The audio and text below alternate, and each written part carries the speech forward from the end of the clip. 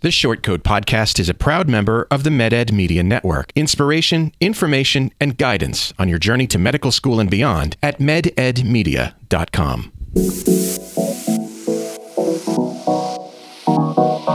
Meandering in the margins of medicine, it's the Short Code Podcast. Weird news, fresh views, helpful clues, and interviews. By students, for students. Subscribe to our weekly show at theshortcode.com. Welcome back to the Short Coat Podcast, a production of the University of Iowa Carver College of Medicine. I'm Dave Etler. On today's show, paying people who use drugs not to do that. YouTube drops the hammer on vaccine disinformation. The 2021 Ig Nobel Prizes, and what everyone should know about applying to residency programs, but no one tells you until the last moment. With me today in the studio and live streaming on our Facebook group, the Short Code Student Lounge, it's the always effulgent M2 Stephanie Rodriguez. Woo! Whoa! The ever adroit, I assume, M2 Kelsey Blocklinger joins us for the first time. The perpetually jocular M1 Noah Wick is back. Hello. And the munificent M2 Ben Linden is here also for the first time. Welcome, guys. Hello. Thank you. When I get newbies on the show, I do like to take a moment to find out where the hell y'all been.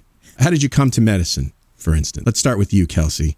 Oh, like what made me want to go to med school? What made you want to do this crazy thing we call medical education? I was just woke up one day, hey, I want to be a doctor. But yeah, it was just like I knew I wanted to go into science, something healthcare in high school. Thought I wanted to do pharmacy, but then worked in it and shadowed more and realized medicine was kind of more kind of impact I wanted to have. So then now I'm here. Fair enough. Yeah. What about you, Ben? You know, truthfully, I feel like what brought me here is it's changed so much. When I went to undergrad, I was actually pre-dentistry because my older brother was to be a dentist.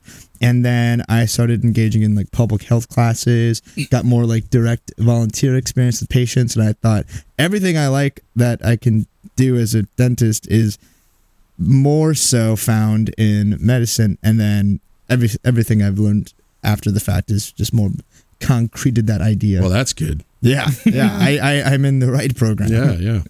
Well, good. I'm glad to have you with us. Before we get started, I need to mention that our episode today is sponsored by Panacea Financial. Panacea Financial is a nationwide digital bank built for medical students that was built by doctors who lived through financial frustrations themselves. Whether you're a fourth-year medical student, a resident, or an attending physician, Panacea offers free checking with no ATM fees nationwide, 24/7 customer service, and loan options designed especially for y'all. You can get a PRN personal loan up to $15,000 as a medical student, funded in as little as 24 hours, at less than half the interest rate of a credit card. You can try their PRN personal loan for a better way to cover expenses like relocation, board exams, residency applications. Medical students and residents can have a period of no or reduced payments. And to top it off, every Panacea Financial customer gets their own free personal banker who is a phone call or email away to provide the personalized service you deserve no matter where you move in your career. So if you're ready to join the growing number of physicians nationwide who expect more from their bank, visit panaceafinancial.com today to learn more. And thanks, Panacea Financial, for your support. In the meantime, this week marks the beginning of residency interview season. Yeah. Dun, dun, dun. It is. Yeah. Got a little goosebumps. I mean, it is quite a time. It's a crazy process, I think, how y'all get a job after med school.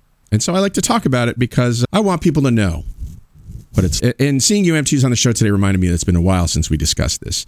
And you guys will, in January, head off to your first clinical rotation. So it seems like a good time to find out what it is you know about this whole crazy process. And maybe I can fill in some of the blanks. So do any of you know what the process overall looks like? It's really complicated. Yeah. Kind of kept in the dark, but Completely in the dark. yeah. A lot of evaluations. Yeah. You go to the hospital. You, Yeah. Do some rotating. See some Perfect. patients. I don't think we need to say anymore. Yeah. That's it. End the podcast from here. Yeah. Podcast is over. Yeah. Bye. Ben, you look like you might have I think known he a does. little. Are you asking about the clinical rotation No, just process the whole, the whole application process for residency? For residency. Oh my goodness. Honestly, not really. I just know that you have the application, but what it goes in the application, I don't really know. Okay. Yeah. just don't like the idea of us being evaluated all the time. It's Like, hard. Yeah. It's hard. I feel like it doesn't. I wasn't used to that when I got into med school. yeah, It's I like was first not used to semester, it's that. like I get evaluated on my knowledge, but then also who I am as a person. I'm Yeah, like, this and is a like, lot of pressure. There are books out there that people are not Yeah. the best judges of character. So I don't know. How do you make an evaluation? How? do you Yeah. judge? Well, we'll talk about those evaluations for sure, because that is an important part of this process. So here's sort of what the process looks like. This past week, the National Residency Matching Service opened the Electronic Residency Application Service, or ERAS, or ERAS, as I've also heard it called. I insist it's ERAS. I don't think anybody would choose to pronounce ERAS as ERAS on purpose. But you guys do you. Wait. So how do you call it? I've again? only- I've Is it only- ERAS? Is it I've only ever heard Eras. ERAS? ERAS. I But definitely have. ERAS is more, That's what I've I think it's heard. more fun. Okay. I got to be honest. Yeah. Yeah. It's kind of funny because I definitely, in my mind, and when I ever refer to it, I say or think ERAS, but Yeah. I do my darndest to not actually have to use that term when talking to people about it. I just say, "Oh, your application," because I'm like self-conscious that I was saying it wrong. Good to know that I was probably saying it wrong. You know, ERAS. like one of those things where you never say the word aloud and you don't actually know how it's Yes. Oh, yeah. Oh, you just know what I mumble mean, it. right? pronounced. Eras. So that happened this past week, and so ERAS or ERAS allows the residency programs to review student applications and med schools' extensive medical student performance evaluations, or MSPs, once known as the Dean's Letter, to find people to invite for interviews. And already the invitations have begun to roll in for some specialties. In March of next year, the NRMP will take all the rankings submitted by both programs and med students for each other, throw them into a computerized blender, an algorithmic solution to the stable marriage problem, and spit out the best match for every program and applicant. Allegedly. It works pretty well, Yeah. but there's probably always winners and losers, but it works pretty well. I mean, the whole idea is to match the two rankings together so that you like each other as best as you possibly can, given what you know. Is that like strictly numerical? Like you put 1, 2, Yeah. 3, 4, and then they put 1, 2, Yep. and then boom. Yep. Okay. Wow. The algorithm that I mentioned won somebody a Nobel Prize for economics. What? Yeah, I think I've Really? heard from like my friends in computer science, like they bring it up a lot of times as like an example of, I don't know, computational modeling or something. Yeah. It's something that gets discussed in CS courses. Yeah. Wow. Interesting. So, and at that point in March, you find out whether you matched first, and then 5 days later, you find out with whom you matched or with what program you matched. So that's awesome. Yeah. Why do we wait a month? I don't get that. Drama. Yeah. I think it's Create the tension. I think it's just, you got to give time. You got to give time for people to submit their match. You got to give time for the algorithm. So the algorithm actually runs in 5 seconds, but I bet there is a lot of testing and every year, actually speaking of testing, it goes to hell in a handbasket computer wise. And then people are like freaking out because the match results didn't come out when they said they were going to come out, or programs didn't have access to them when they said they were going to have access to them, or this, that, and the other thing. And it all goes to, we'll find out what happens. But every year something seems to go wrong. So, you can prepare yourself for that, but they're trying. They're trying. Trying. The thing I wanted to talk about particularly today was the medical student performance evaluation. And this is what was once called the Dean's Letter. And the reason I want to talk about it is because sometimes when I bring this up, more often than not, y'all haven't even seemed to have been told about it. No. Is that true for you guys? Yeah, we know nothing about it. The only thing I know is that like Katie and Ben, which are like community facilitators, write up a summary, but that's it. That's all I know about it. I remember asking about it like when we first started med school, and they were like kind of being like, "Oh yeah, you worry about that like 3rd and 4th year. Don't think about it right now." I don't agree. I'm like, Whoever told you that, I kind of don't agree. They always say that. Yeah, it's so Because secretive. the thing is, it's already started being written about you. And I mean, so I'll tell you, I'll explain what's in it, and then you'll know why I say it's already being written. It's more or less a complete record of your time here, boiled down to a few different things. Noteworthy characteristics, which you guys supply, and there are 3 of those. Significant accomplishments, grades, comments from preclinical and clinical course and clerkship evaluations. There is a section for the person who signs it to sort of write a summary, and then I've given you a copy of a sample, and if you flip to the back, there is a graph. Mm-hmm. And this graph freaks everybody out when they first see it, because it's comparing you to your classmates, comparing your core clinical clerkship evaluation scores. So these are the Likert scale, the 5-point scores that say how professional you are, how interpersonally skilled you are, and how clinically skilled you are. Mm-hmm. And clearly, somewhat close to half the class is going to be above the mean, and the other half of the class is going to be below the mean, and hopefully everybody's within a standard deviation, but that can't be. And so, it freaks some people out when they see it, which is why I like you guys to know about it ahead of time. And the other reason is, as the reason I say it's already being written about you is because of the fact that there are preclinical comments that are going to end up in there. Your preclinical grades are going to end up in there. Nobody's hiding this from you. It's just, people think it's not that important until you get to your third year to find out about it, I guess. Yeah. I think it'd be nice if we got like a sample of this during our M1 year, like for 2 year at least, like a sample one, like the one we have right here. Yeah. Because by the time you get to your M3 year, when maybe you first start hearing about this really in detail, you've already done a year of clinical clerkships. Yeah. Yeah. I don't know. Maybe there's some grand design that nobody's told me about, but I kind of don't think so. I kind of think you guys get a lot of information about, how this med school thing works. Half of it you're going to forget just because of all the important stuff that they throw down into your ear holes and eye holes. Yeah. It's curious looking at this graph, like the clinical skills, interpersonal professionalism graph. It's 1, 2, 3, 4, 5. Those are the numbers you have graded, and like the average for each of the categories is above 4. A 4 or 5 are the 2 best numbers you can get. Yes. Right. You have made what I think is a critical observation, which is that most people score in the 4s and 5s. And so you could be looking at your evaluations as they come in and being like, oh, great, I got 4s and 5s. But this graph seems to show that, or this graph shows that everybody gets 4s and 5s. You might be, 3.5 and be like 1 or 2 standard deviations below the mean. And that kind of sucks for you. Ooh, yeah. I guess it's good to see the error bars don't dip down below 3. I mean, you can look at it one of 2 ways. Like, it's either inflation of scores or just that we kick ass. Yes. Yeah, it's the whole. Yeah. Let's go.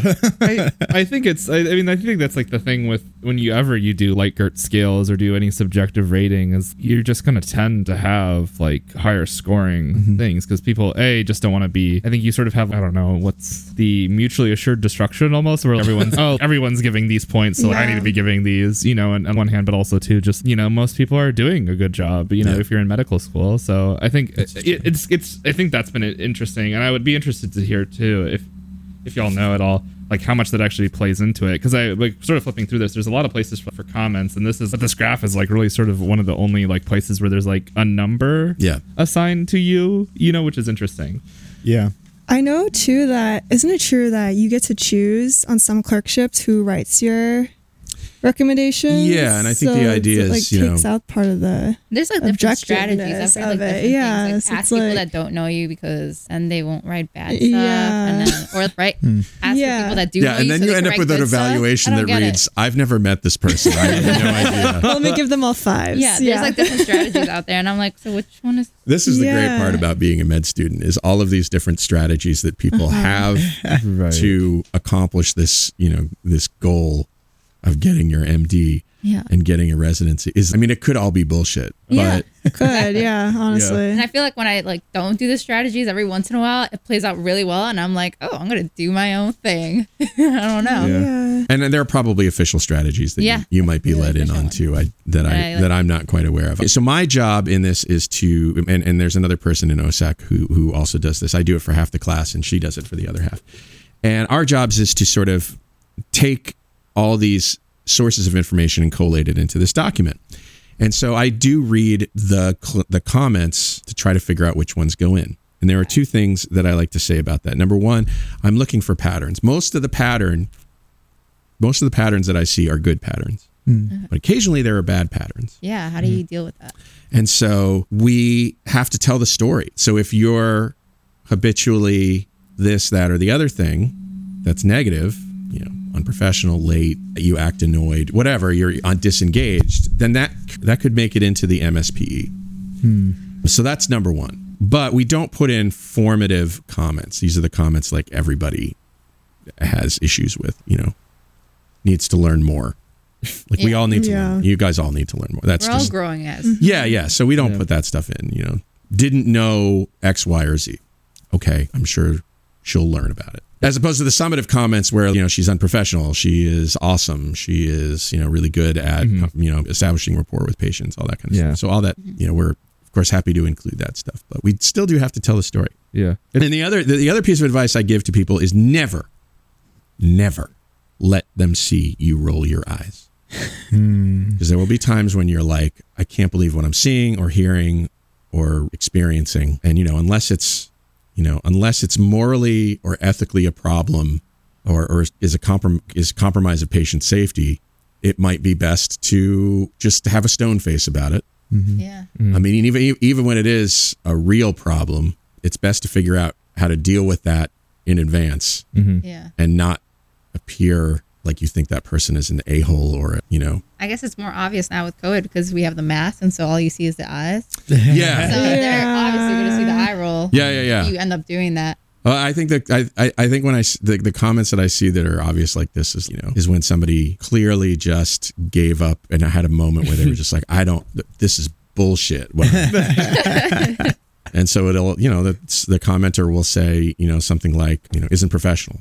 Yeah. It kind of stinks. Yeah, so if you're having a bad day, like everyone has bad days. And and if it's a one-off, we're not going to leave it in there. It's that pattern that is important. So do we get all of the comments after each?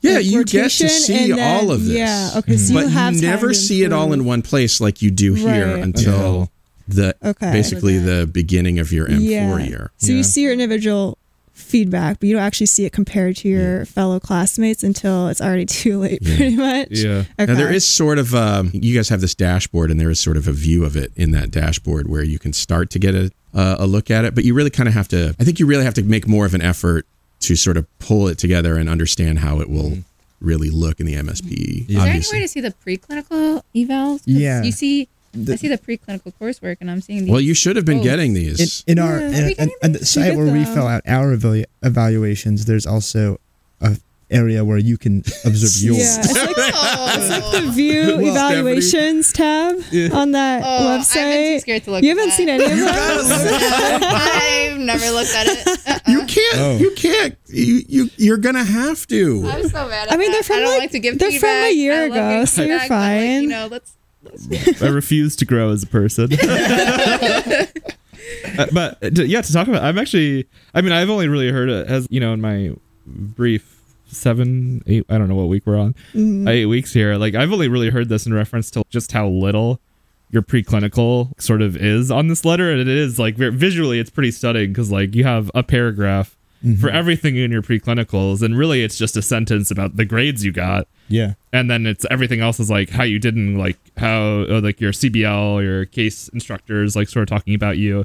But then 7 pages about your clinicals. Yeah. I think it's pretty clear what the more important thing is. Right. Which is good news and bad news, right? I think it's mostly good news because it allows you to sort of stumble about in your preclinical phase a little bit, because after all, there's a moment that you are experiencing right now, Noah, where you're trying to figure out what the hell is going on. Oh, absolutely. And so that's nice. Because like realistically, even if like sort of thinking about this, even if you didn't do super great in your preclinicals, like at most that's a sentence out of like a document that's probably 2,000-ish words, 1,000 words or something. And so I don't know. That's good to see, I guess, for me in terms of feeling more comfortable about the preclinical years. Good. Yeah. So I just like to give people a heads up. I like to discuss this because you guys don't even really realize that it's already begun for you. This is already being collected and stored away for this particular use. Do all like medical schools do it very similarly to this then? There are guidelines that the AAMC tells us we should do when composing these. So I think they all end up looking pretty similar. Okay. I'm just thinking like, how do they compare like one student from one school to another student at a different school if they have like, different grading systems? Yeah. It's a good question. I don't know. I thought there would be some like gold here when I would see the dean letter for the first time. I had like the gold on like the outline. Oh, you were It was picturing super a fancy thing. A very fancy thing where look at the students. This is a Word document. Well, this is a sample. The real one is printed on a roll. Oh, okay. Yeah. I Rolled see. up parchment. Scroll. You have to open. And for each one, your community by director or dean. There's a wax stamp at the bottom. a bloody thumbprint. Yes. What I find interesting about this is that there's so much about like the academic side, and at the very front there are 3 bullet points for noteworthy characteristics in regards to the student. And if I'm not mistaken, that is the limit. You are given 3 points beyond school that you can include, which I think. And they actually have to be from, we have decided, I don't know that this is, what everybody's decided, but we have decided that it needs to be from your experience in medical school. The 3 points have to be something within medical school, because after all, you could say, I was voted the most magical person in the world by my church, and we'd have no way to verify that. Yeah. Was very involved in extracurriculars, did well in research project, really good father to his cat. Right. Yeah. Right. In my mind, that's a noteworthy contribution I that's have made. important. And I don't know if that would really help me, but yeah, it's just weird. It's interesting because is it limiting? Is 3 noteworthy characteristics limiting? Oh, of course it's limiting. Yeah. But like maybe it's also you have to you have to sort of think, what are the most important things that people want to know about me as an applicant, and we figure that would be, teaching experience, research experience, leadership, service is important to us. And so that's what we sort of give as a guideline to things that you should There's consider probably a putting. section in the application where we can submit all our extracurricular. Yeah. activities, right? ERAS has ERAS. places for that stuff too. Yeah. So I feel like what I've heard, at least in the brief communication we've gotten from others, is now that step 1 is pass fail for the 4 of us. All of us, yeah. The MSPE suddenly is a little bit heftier than maybe it. Not that it wasn't hefty to begin with, but it's going to be interesting to see the things that programs use to judge applicants beyond step 1. Once step 1 actually really truly goes away. Maybe the MSP will be more. The MSP is usually about 3rd. I think when they survey program directors every year, it's like number 3 or number 4 most important things. Obviously, grades, board scores are number 1 and 2. So, that's why I think it's important to bring this up, because, it's not the most important thing, but it is a most important thing. It's a big factor in where you go. It's a big factor in getting the interview. We don't want to put too much emphasis on it, because the thing it does is it gets you in the door. Yeah. And also along with your personal statement and your board scores and whatever, depending on, and it depends, the things like board scores, where that falls is, entirely dependent on your specialty that you're thinking about going into. So that may be higher or lower, but they're usually pretty important. So there you go. I have done what I consider to be my moral duty. And we thank you. To let you know that this thing is going to happen. Yeah, we'll pass on this top secret info to our fellow classmates. Never let them see you roll your eyes. never let them see you. Listeners, if you ask us a question, it means that I don't have to make something up to talk about on the show, and the show becomes what you want it to be. So send your questions to theshortcoats@gmail.com or leave a message at 347-SHORT-CT. We'll talk about it on the show. Hey, I want to talk about a few news items I ran across this week. What's on the news? Okay. My favorite. For instance, California will try treating drug addiction by paying people who use drugs not to use drugs. NPR this week highlighted a California program that encourages people to give up drugs for a small payment.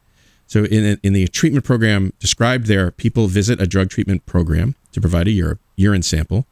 If the sample tests negative, they get $7. These programs are called contingency management, and they offer money or gift cards to stay off drugs. The aim of the programs is to sort of rewire the brain so that it gets a dopamine kick from the payment rather than from the drug. Okay. Most insurance plans don't cover it. Medicaid doesn't cover it.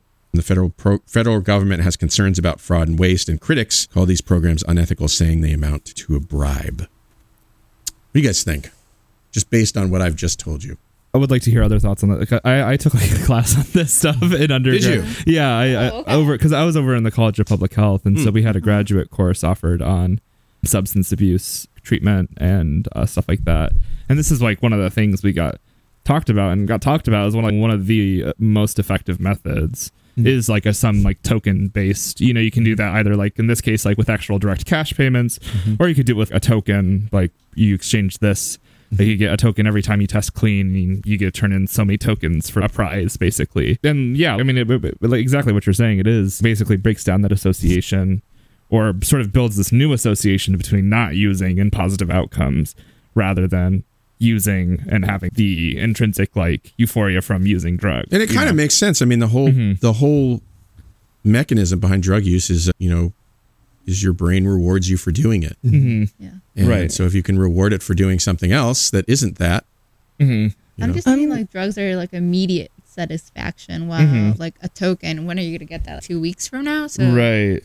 Well, I think you go. I mean, I don't know how often you get tested. Maybe you know something about that, Noah. But I can't remember what the time metrics were. It certainly wouldn't be like every day or anything. I think it was either weekly, bi-weekly, or monthly. Yeah. So it could be fairly immediate, but definitely not as immediate as drug use itself. I'm curious to know too, like in a way, it kind of simplifies drug addiction in my mind, because it's like it's not like they're wanting money or necessarily it's a very complicated process. Like just giving someone money for not using is not enough. Like are they partnering with like psychotherapy or like working with counselors too to address that, or is it just here's some money if you I believe so, yeah. Okay. I think it's part of a it's not it's not like this program alone. It's okay, maybe you come in, you do your therapy or psychotherapy session, and then at the end you test, and then like if it's clean, you could give the token or whatever. I guess that's good. Like that would motivate them then to even go use those services if they get money at the end of it. Yeah. Okay. I'm just thinking about applying it to me. Like I had 3 cookies. I had 3 cookies yesterday, which I'm very sad about. But I had 3 cookies, and I'm like, if somebody offered me broccoli like a week later, and I would get $20, would I do it, or would I eat the 3 cookies right there and then? Really think about it. Would you do the broccoli and the $20, or the 3 cookies right there? Yeah. Well, you're hungry. And you're hungry. And I think that's the thing, though. The data shows that people do choose. Okay. If the data shows it, then I trust it. That's what kind of like is important to look at is, we might not like or be questions. We might have questions about the actual program, but if the data shows that it is actually, successful in helping people who use drugs diminish or decrease their use, and they also get something that they find to be valuable to themselves, then why I feel like that's inherently what we seek out in these types of programs. I will say that one piece of evidence is that the VA has used this therapy for years to treat at this point, or at the time of the,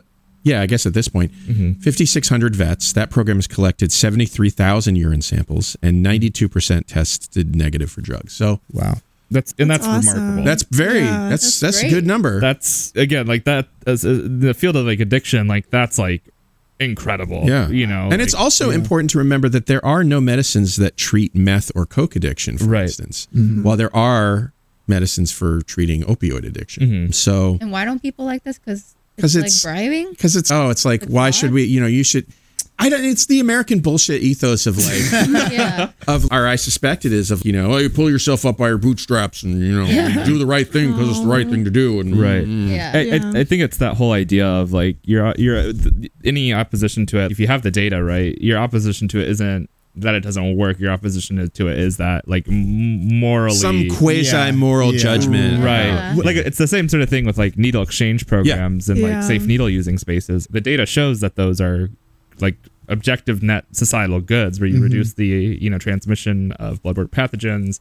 Like folks who go to those places to use are also more likely then to seek treatment. But then you're like, but then we're into this moral. Are we promoting these? Yeah, exactly. Well, and as I said before, the federal government is concerned about fraud and waste. And I guess if you're tossing around that much money, quote unquote, and there might be occasions where officials or patients might abuse that situation. But You can abuse any situation. Exactly. But, I mean, you it's, need to take a risk and you need to see if it works. And I would push back on that, I guess, sort of two fronts. Is like, one, are you going to let the hypothetical of someone abusing it to get in the the way of the objective good of this that this program is causing? And also B, like, if what programs are we funding with that money now? And if those programs are less effective, isn't that in a sense like waste that we're funding less effective programs? And I also think it has to do with this sort of this idea that a program should be perfect, and nothing is ever perfect. Nothing is ever 100%. And so there's this saying, don't let perfection get in the way of good enough. And and I think this is probably one of those situations. Yeah, we're humans. Nothing's going to be perfect. Where does the money come from? Oh, I couldn't tell you. I mean, if it's I assume it's from state. Yeah. State budget. In this case, in California, state budget, and in the VA, wherever they get their funding from, the Pentagon, or I don't know. That certainly would draw criticism. Like, we're funding this program, but also like you said like $7 for each test that you. Yeah, it's not like exorbitant. No, not at all. So that's kind of cool. Yeah. Here's something else cool. YouTube has banned all anti-vax content this week, including content that claims they cause autism, cancer, infertility, or tracking by microchip. Did you know YouTube is trying to be like TikTok? I saw a YouTube Shorts. Oh yeah. YouTube now. Competition. No. Why are you Same doing thing that? with Instagram Reel. Yeah. Separate thing, yes. Back to your topic. Yeah. In addition, the company removed high-profile anti-vaxxers like Robert F. Kennedy Jr. and Joseph Mercola. Still allowed our discussions of vaccine policy, trials, personal accounts of getting vaccinated, things like that. YouTube had previously banned false information specifically about coronavirus vaccines in October of last year. But they're taking this extra step to stop the spread of this information. I mean, clearly, there are more channels for disinformation than just YouTube, but YouTube gets a lot of traffic. So it could be a really great thing to do. It's been around for so long that I don't know. I love me some YouTube. I love YouTube. Oh yeah. Who does that? Not a sponsor, but Google, call me. Call me too.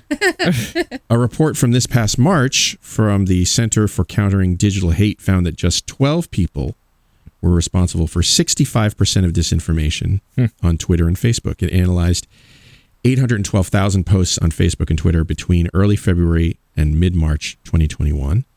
RFK Jr. is in the number 2 spot, and Joseph Mercola is in the number 1 spot. Record setters. Yeah. Trailblazers in a field of shit. So I don't know. Yeah, Facebook, Twitter, YouTube, all these places are sort of struggling with how to control disinformation, whether we should deplatform people who don't follow the rules, right? Whether that's a free speech issue. It's not, because those are companies and not the government. Precisely. Right. So, but I always like when this YouTube made a lot of money, right, off of these absolutely and their hogwash, and so I guess it's nice that they have finally decided, all right, enough is enough. We took enough money, now we'll. Yeah, honestly, yeah, it's hard because I think you have folks on one side of it being like, oh, free speech, and I think, well, on the other side, like, these companies have like this incentive to not remove it anyways, because like you said, they are making money off of it. Yes. And so I think genuinely maybe companies sort of struggled with, well, what is our role now that we've become so big, so ubiquitous, so much a part of public discourse, what is our role, right? And that's been an ongoing topic for a few years, many years now, right? I wonder how much like bad PR played into this decision as well, because we saw like with Facebook and YouTube and Google, they had to testify on Capitol Hill about efforts with like election misinformation even, and there's all these negative things being thrown at them from both sides of the political aisle, right? And then suddenly they make changes. Now we're in a different problem with the pandemic, And again, we're seeing terrible PR about how are you not stopping this? How are you not stopping this? I can't do this. And then they pull the trigger eventually. I'm confident nothing would ever change unless people said to them that this is bullshit. You can't do this. You know, don't do this. And it's like at what cost though? You know, they've done this, these individuals that they are removing have done so much damage to public discourse and to just health in general. Right.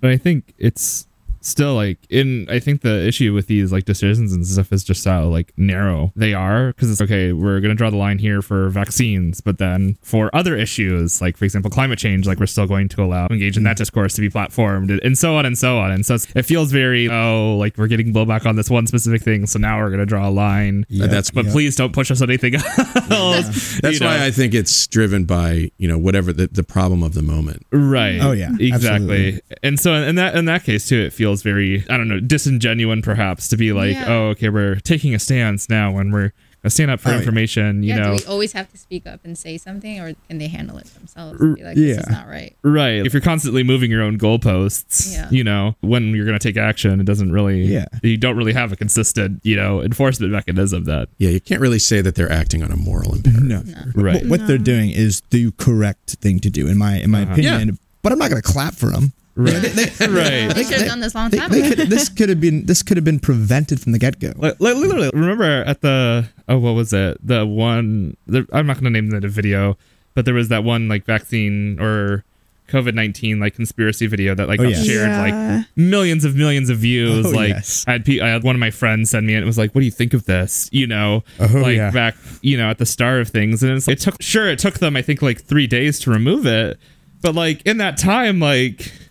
I think that's the other situation that I'm not sure is going. So you put, let's say I put out a video that's, vaccines suck, right? It's going to take some period of time before it gets removed, right? Before I get deplatformed. And so by that time, if millions of people have seen it, well, the damage is kind of, the damage that it could do was kind of done. Right. Yeah. It's already entered the discourse. Yeah. Right. The only way to prevent that is that they would have to check every single video before. Submitted. Yeah. Right. Which is they can't do that, or they have to do it with AI, which frequently means that people who robots taking over the world. Yeah. Well, it also just frequently means that errors are made. Right.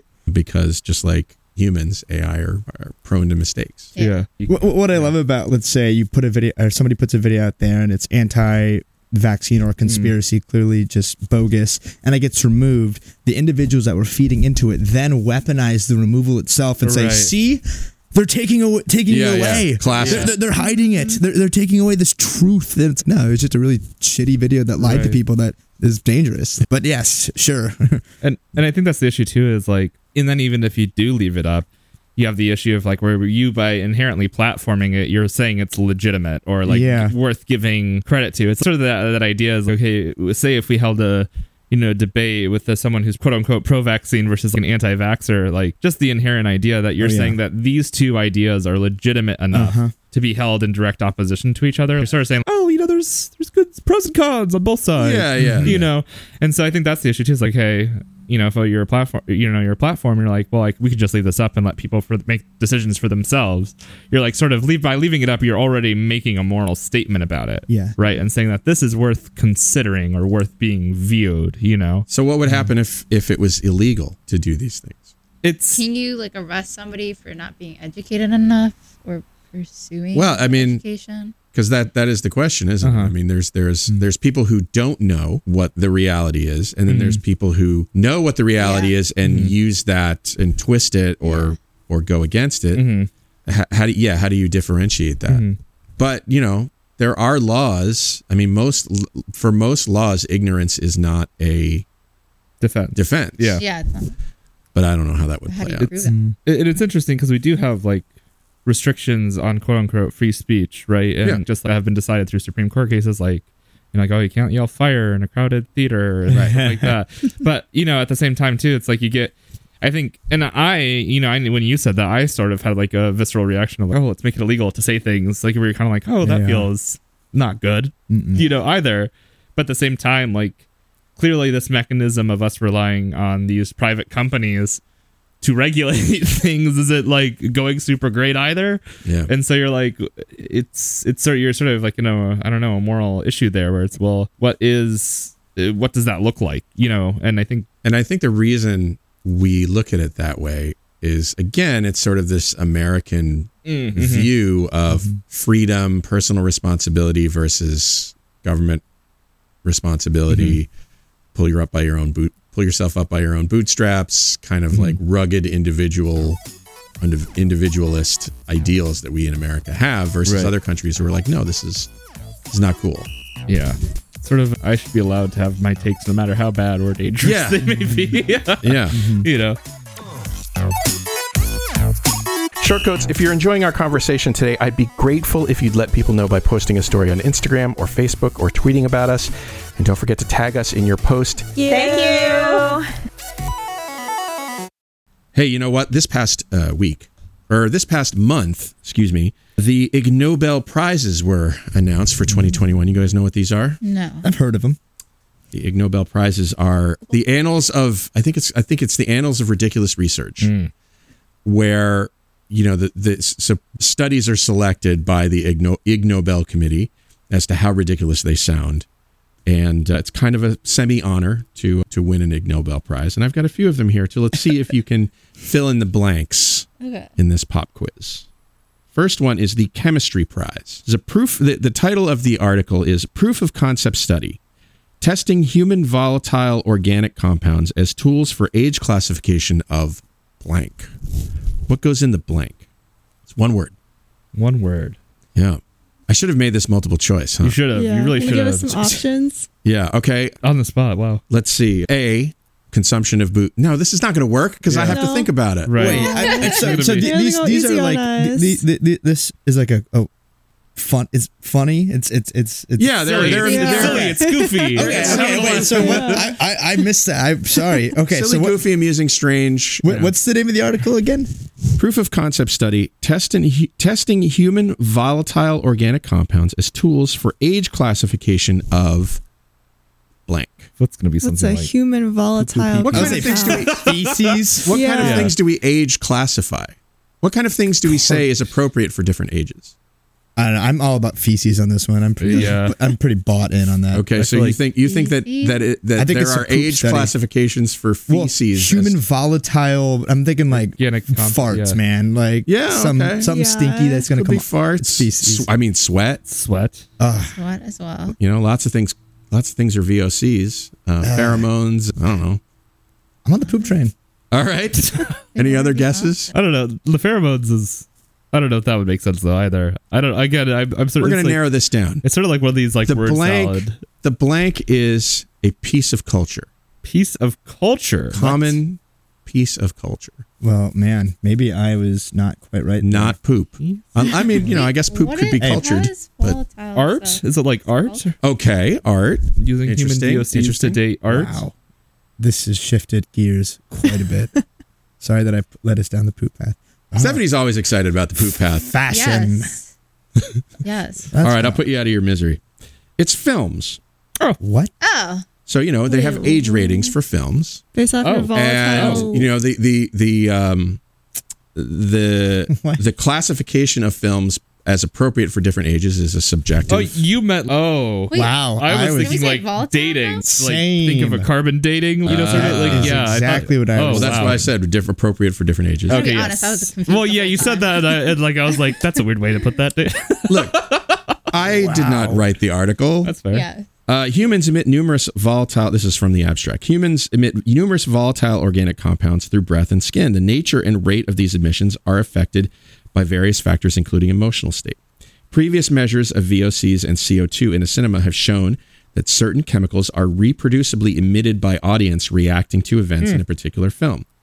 Using data from films with various age classifications, we have studied the relationship between the emission of multiple VOCs and CO2 and the age classifier. This is sort of like PG-13, R, whatever. Well, with a view to developing a new chemically based and objective film classification measure. Wow. So it sounds like what they're doing, what they want to do is put a bunch of people in a movie theater, measure how shitty they smell or whatever during a movie, and that would allow them to say that this is inappropriate. I support this idea. For, I support it. Because something that's rated PG, you might get like equal amounts of like volatile human stuff, but just in different form. Like I'm gonna cry a whole lot when Marley and Me, but I'm gonna laugh a whole lot in, I don't know, Toy Story. Toy Story is sad. Like I don't know, those are different reactions. But what if there's the same volume of, I don't know. Yeah. That's just that is. How does somebody think of that? How do they get funded for this?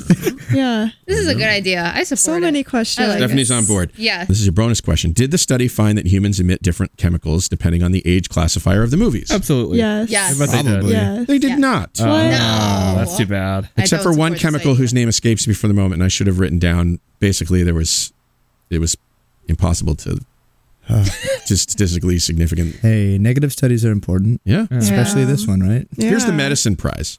Can sex improve blank blank? An exploration of the link between sex and blank blank. Same 2 words.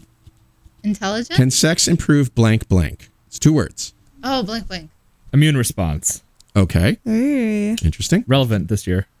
Interesting. I think I also saw something like that once on TikTok or something. Well, I don't want to police the websites that you visit. That sounds like something that probably actually, yeah. Wait, I'm on med TikTok, you know. Does sex improve? Does sex improve response. one's what?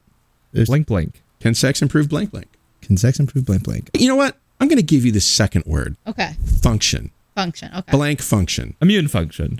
Okay. Sticking to my gun. Okay. Stick to your guns, man. That's always best. I mean, I feel like it's got, if this is interesting, it's got to be something random or weird. Maybe I'm overthinking it. Again, Yeah. Okay. respiratory function. All right. Your VO2 max.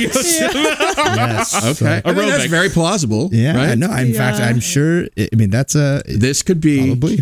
Why don't you enter the MSTP program and study this? My thesis, sex and VO2 max. Yeah. That's No. All right. Well, I'll put you out of your misery. And I actually think that both of you came pretty close, but I would say the win belongs to Ben. Let's go. Really? The answer is nasal function. Ooh. What?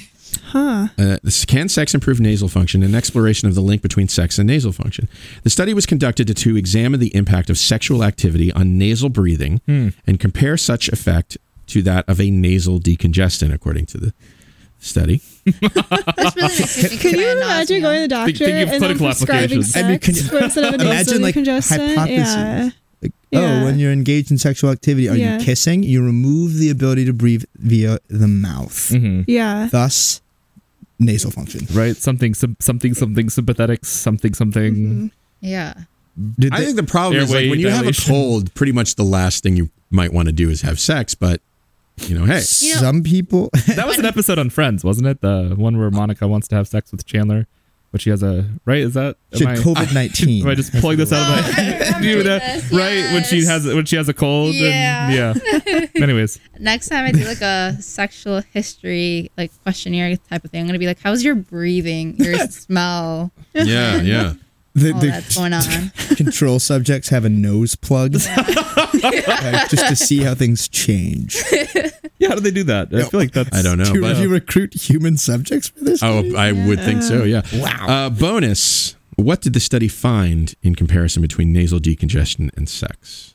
Oh, like they use the nasal decongestion as a reference group rather than I just guess- like I no. guess so, So yeah. which No one's better, sex. sex or nasal? Yeah, no sex would have been not. Nasal drainage is increased parasympathetic tone, right? And so, Maybe. yeah. So does sex is more sympathetic, so it improves. relative to the nasal decongestion. Yes, relative to Oh. yeah. I don't know if it would be stronger than a nasal decongestion. Okay. Like wow! No, I don't know about that. OR would be like the odds rate. I feel like it'd be like a 1. Yeah, like no It difference. could be a 1-to-1. I feel like it'd be relatively the same effect. Relatively the same effect. Yeah. Sort of. Both nasal decongestant and sex work to a similar extent to reduce congestion, but decongestants last longer. Oh, I see. The So you sex have to didn't have last more long sex. enough. Makes sense. I think the number I read was for sex 3 hours. 3 hours. 3 hours of nasal. And we know that, I know because I take them a lot, is nasal decongestants last for longer than that. So like a day or something like that. 3 consecutive hours. So do you feel comfortable saying that to a patient that comes in because of anosmia, being like, just so you know? this is also an option. It's a natural remedy. Are we hiding science from our patients? I think you'd be removed from YouTube if you said that. Okay. Last one. The title of the article is Impact Protection Potential of Mammalian Blank. Testing the pugilism hypothesis for the evolution of human blank. What? Can we get that one more time? Impact protection potential of mammalian blank. Testing the pugilism hypothesis for the evolution of human blank. This is, by the way, the Peace Prize. Hypothesis. Anybody know what pugilism means? What does that mean? No. What is that? Fighting. Oh. Fight. Impact. Fighting. If you're a pugilist, you're like a boxer. Fighting. I wanted to, before you said what that meant, I wanted to say like the butt, like glute. Okay. Of evolution of the mammalian glute. You think like the glutes sitting. Protect you from a bunch putt? A butt punch. Not after the bunch punching. I don't know now. I'm back to the drawing board.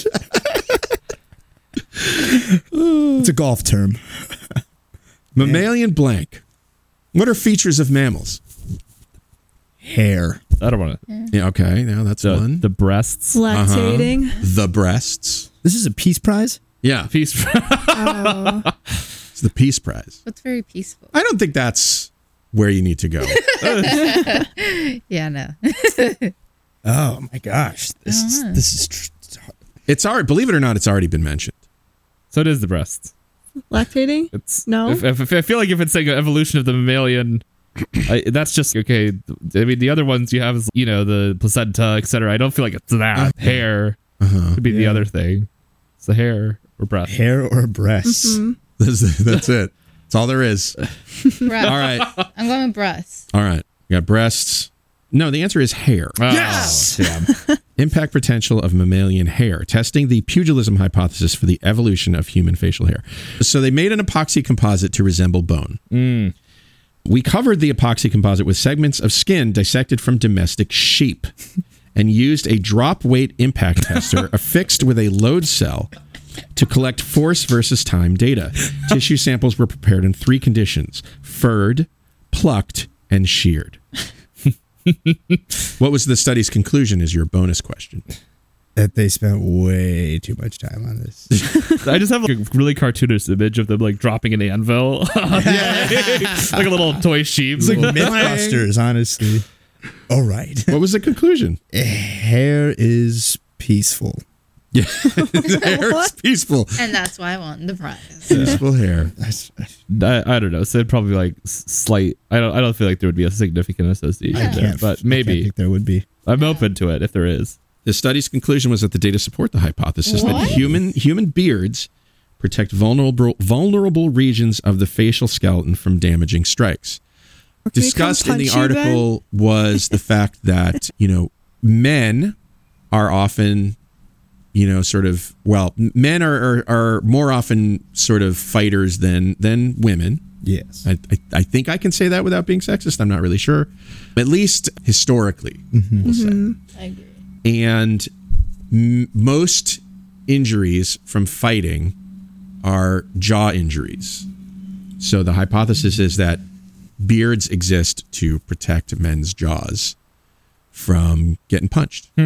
I think a really cool follow-up study, and maybe we can have somebody, an incoming student, do their summer research on this, to do, a retrospective study and looking at facial trauma events due to fights in the ER, and if the month of November has a decrease in facial trauma compared to other months. Yeah, but that's brilliant. The compounding factor would be no nut November. So dang it, got to think about that. Well, y'all did really badly on this. I think. I don't know the scores because I stopped keeping track. Well, it's on my MSPE probably. Yeah, it'll go on your MSPE. Yeah, somebody's always watching. Yeah. Well, that's our show. Stephanie, Noah, Kelsey, Ben, thanks for being on the show with me today. Appreciate it. Thank you. Been a very fun time. And what kind of internet famous boob would I be if I didn't thank you, Shortcoats, for making us a part of your week? If you're new here and you like what you heard today, follow us wherever fine podcasts are available. That would be nice. Our editors are AJ Chowdhury and Eric Bozart. The show is made possible by a generous donation by Carver College of Medicine student government and ongoing support from the Writing and Humanities program. Our music is by Dr. Vox and Catmosphere. I'm Dave Etler saying, never let them see you roll your eyes. No. Never. Talk to you in 1 week.